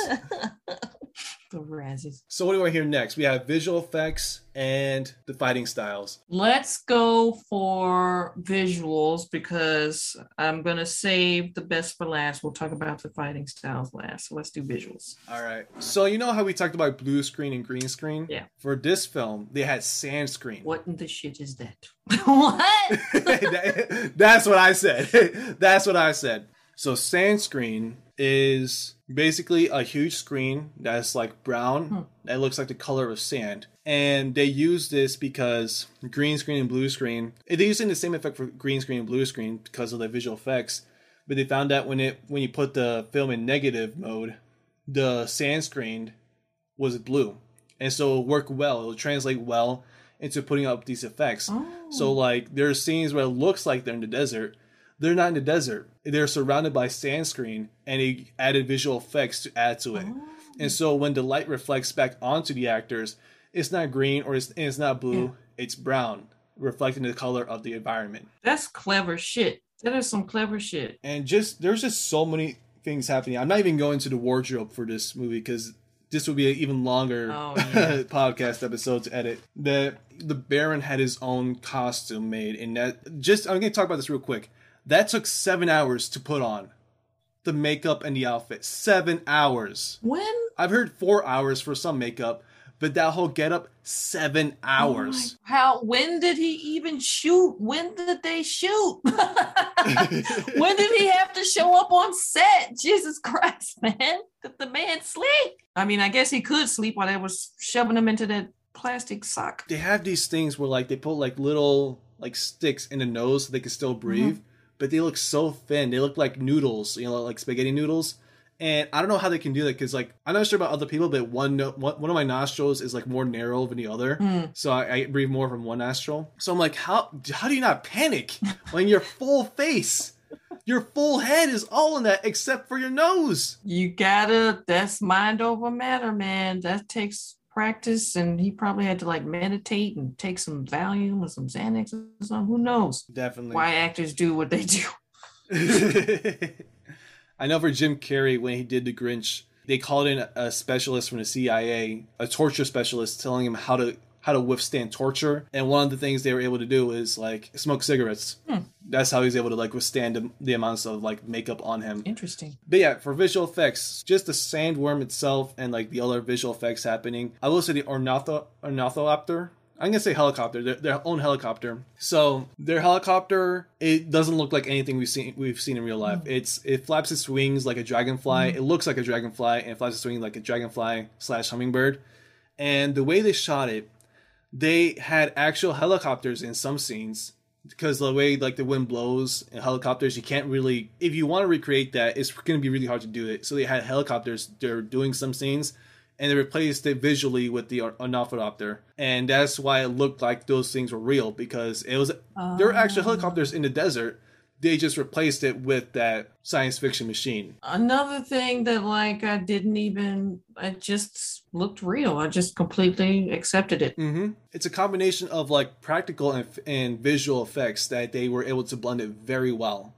They spent months on the sandworm, not just designing it, but also understanding the physics of what a worm that size, how it would move through sand, and how the sand would look like when it would emerge from the sand. So they studied real-world desert camouflage creatures to understand how they would interact with their own environments, and they tried to apply some of those lessons to how the sandworm might function. The worm is supposed to look like a survivor of the ages, and have that prehistoric quality to it, and it scales in a rough skin that has been grinded by the sand for centuries. And they spent months understanding how a worm of that size would move through a huge field of sand and find a balance between artistic goals and what the real world mechanics would be.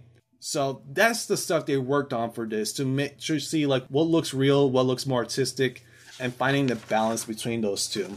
And here's the thing I didn't know when I watched the movie, but the Fremen view the sandworm kind of like a god.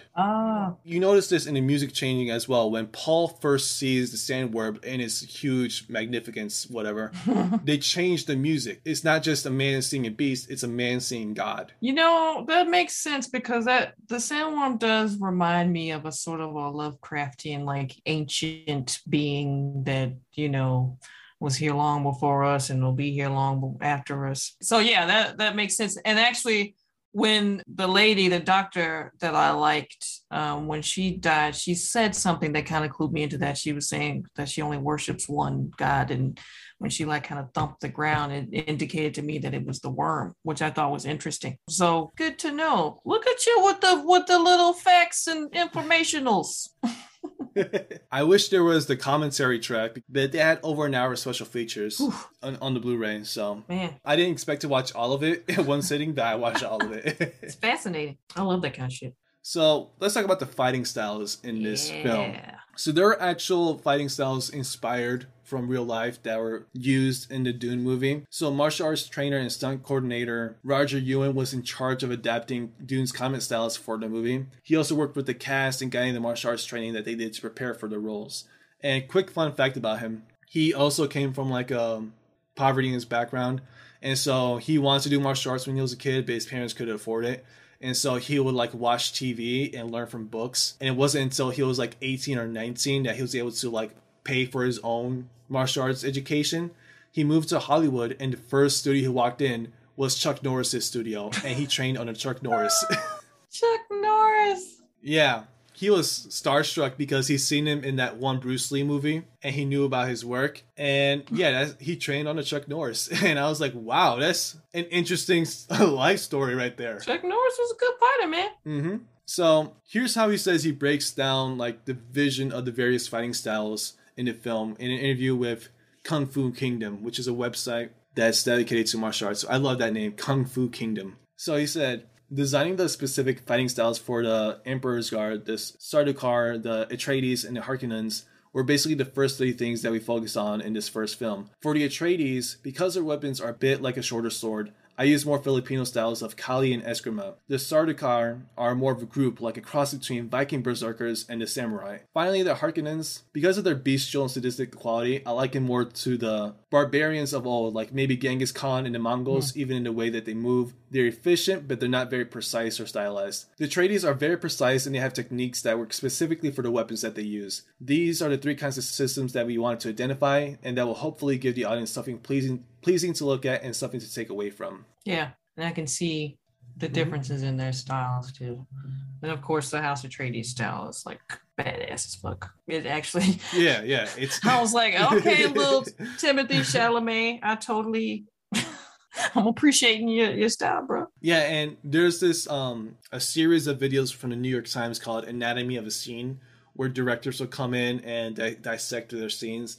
Denis Villeneuve did one for like the training sequence, and he said it's inspired by Balintawak Eskrima, also known as Balintawak Arnis, which is a Filipino martial arts style developed in the 1950s. And the fighting style involves blocking opponents' attacks using both a weapon and a free hand. He said, quote, "It's closer to a chess game than a fighting sequence.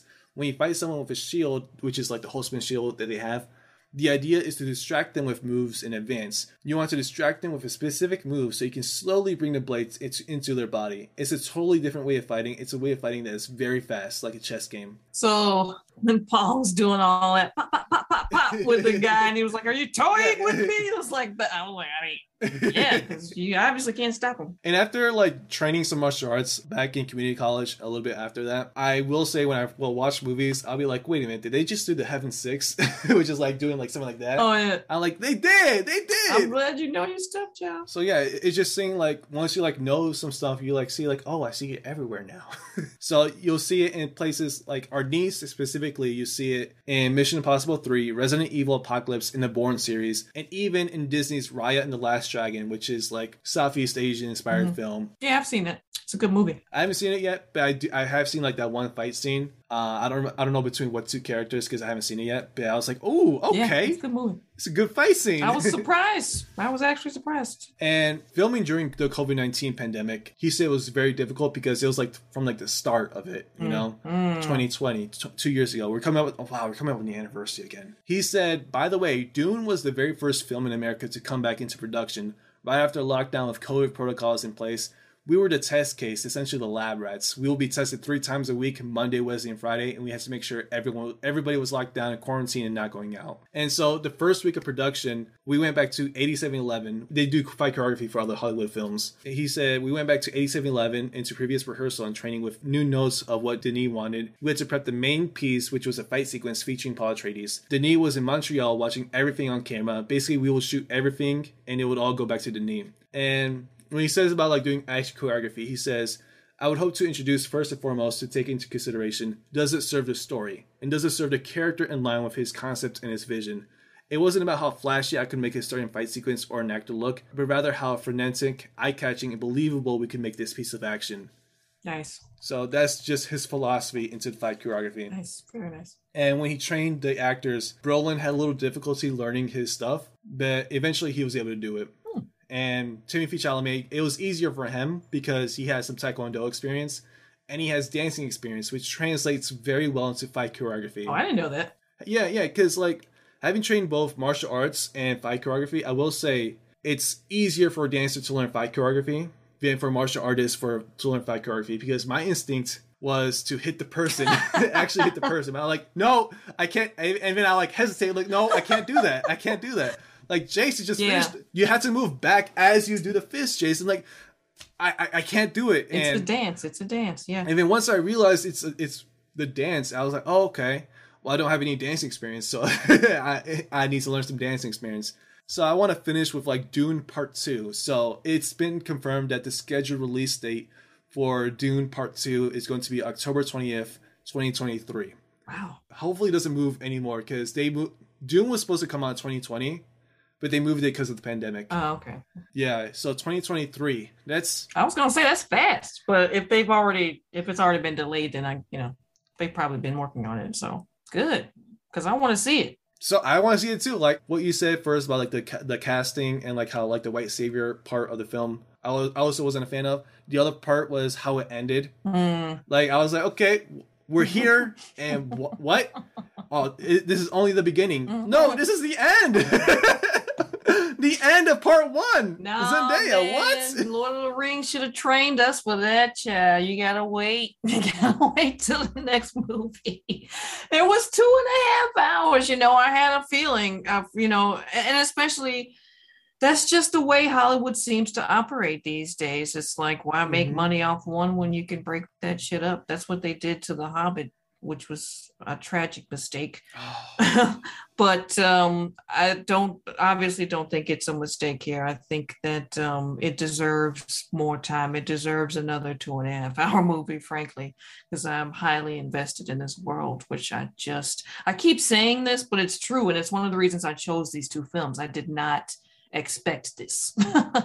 I did not expect it. And it's one of the reasons why it's one of my favorite movies of the year, because I was so surprised by it. Real quick, so when you emailed me your 2 choices, Spencer and Dune, that same day I saw on Letterboxd, which is after you sent me the email. You know about Letterboxd, right? No, what's up with that? Yeah, Letterboxd is like a social media site. Think like IMDb, but social media, so people will post their own reviews of movies. Oh, okay. Oh. I think that's the same list I sent you, like past films. Oh, that's what that is. Okay. So there's this list that was made because people can make their own list of like favorite films. This list is called 2021 Films in which a young member of the royal family chafes against their constraints and experiences strange visions, all while trying to avoid massive parasites that threaten to destroy them all.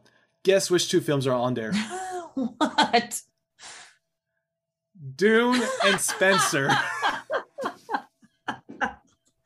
That's hilarious. I didn't get it when I first saw this. I have no idea what's going on. Strange visions, what? And now seeing this movie, it makes sense. It makes sense. That's hilarious. I love that. And what a category. This list was published 3 months ago. So before we haven't even had a conversation together. So I gotta get on this Letterboxd thing. I'm so old and out of the loop. It's okay. It's something I trust more than other places like Rotten Tomatoes, because I'll read reviews by people. They go into you can go as short as you want, you can go as detailed as you want, but there are people who really say what they liked about the movie, inspiration, whatever. And so I really trust it, except for a film that's very popular, like No Way Home. That's the most reviewed film in the website. Those reviews are just based on euphoria. That's what that is. That's what all that is euphoria, child. They got their little childhood dreams came true. So of course it was amazing. It was amazing. Best movie of the year. So that concludes our conversation today. Thank you so much, Kendra, for being here. I really appreciate you talking to me about Spencer and Dune. These were actually your choices of films, and I'm very glad we got to see them and talk about them. Yay! Thanks for having me. This was a lot of fun. I really love talking about movies, especially with people who know what the hell they're talking about.